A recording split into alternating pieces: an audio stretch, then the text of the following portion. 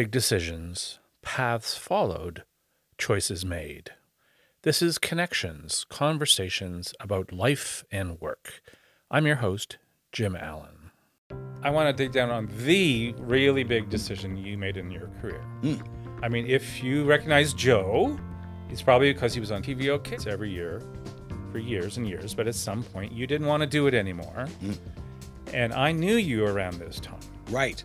You were doing some corporate gigs, HMV, Universal Music, our client, shout out Matthew Ives. There you go. That's right. You let us all know you were leaving, probably in the middle, and we're all going, what? Yeah. Like, what were you thinking at that time? 25 years next Big year. decision. A gigantic one. Right. And, so when at that time, my thought was, do you want to get better? How do you improve? Right. I'm hosting TVO Kids and love it and absolutely love doing the show. But if I want to get better, if I want to become a better host, if I want to become a better performer, if I want to become a better, on-air entity, right? Do you need to do other things? Do you need to try other things with other people? And generally in this industry, you can be doing one thing and you can be as good as you can possibly be at that, but can you host another show? Can I get another gig? A different kind of show. Right. And one of the things, and I've always said this, I love children's television. I would do another children's television show again and have. Nothing against the genre. A lot of times people, they treat children's television like it's a stepping stone, right? Like, I'll do this for a while until I get a real television show.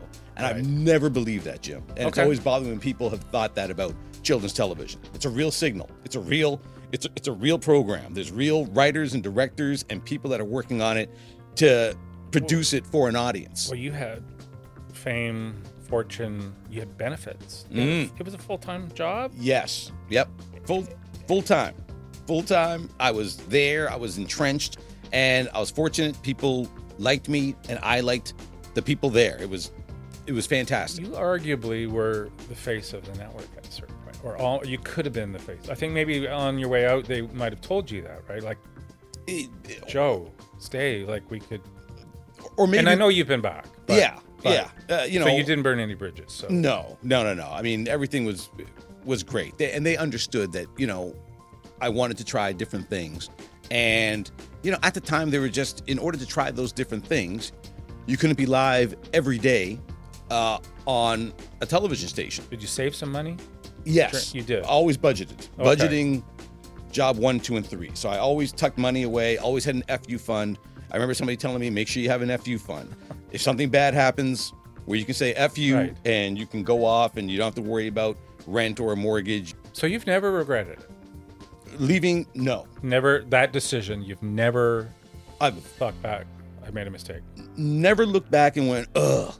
Now, take me with a grain of salt. I don't play the regret game. I'm not one to look back and go, oh, why did I? Like a very positive person. So. Yeah, but I mean, I'm also a realistic one. So, I mean, if it was like, that might not have been the best. And, and were there times that maybe, maybe a little tight? Sure. But I'm good at budgeting. It doesn't mean that budgeting is fun. It doesn't mean that, you always want to be like, oh man, I better keep this here just in case I don't work for a little while here, or it might be a little bit of time until this gig or whatever it might be. But for the time and for what I wanted to do, and, also because I know what I've accomplished since then, no regrets, Jim, about leaving the show. Okay. The only thing that makes me sad is when is viewers. Because, of course, it's family viewing. So I kept all the goodbye mail that I got when I retired from the show. We did 4 weeks where people could send in goodbye mail. My goal was always to reach out and thank all of the kids who had sent me mail for their letters. And then work gets in the way, life gets in the way, you start doing stuff. I had actually started a secret group on Facebook. And what I did was that, I was able to track viewers down through their mail.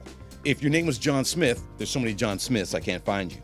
But you're talking about years later. This is years later. This was 2010 when I started this. So this was a decade So later. you're talking about doing birthday wishes and stuff? I started sort of doing. You did the same kind of birthday wishes you used to do on the show. Yes. Like you got Photoshop at home or something. Yeah, like it grew into that. It started with me is hilarious. scanning their letters, Yes. and I'd say, "Hey, you sent me this letter when I left TVO Kids. I just want to let you know I was doing okay."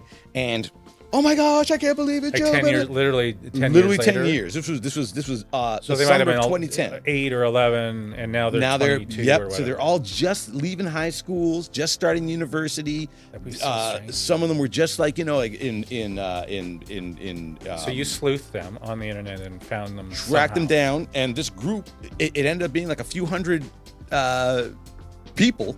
I always call them kids. It bothers them when I call them kids. It's like, Joe, we're not kids anymore. Like, I'm 22. If and you I'm were a doing Taylor this. Swift fan, they're called Swifties. Swifties. All right. But well, you're not a Taylor Swift fan. So I'm not. So I just call them the TVO kids. I just Yes. I call them the TVO Kids alumni.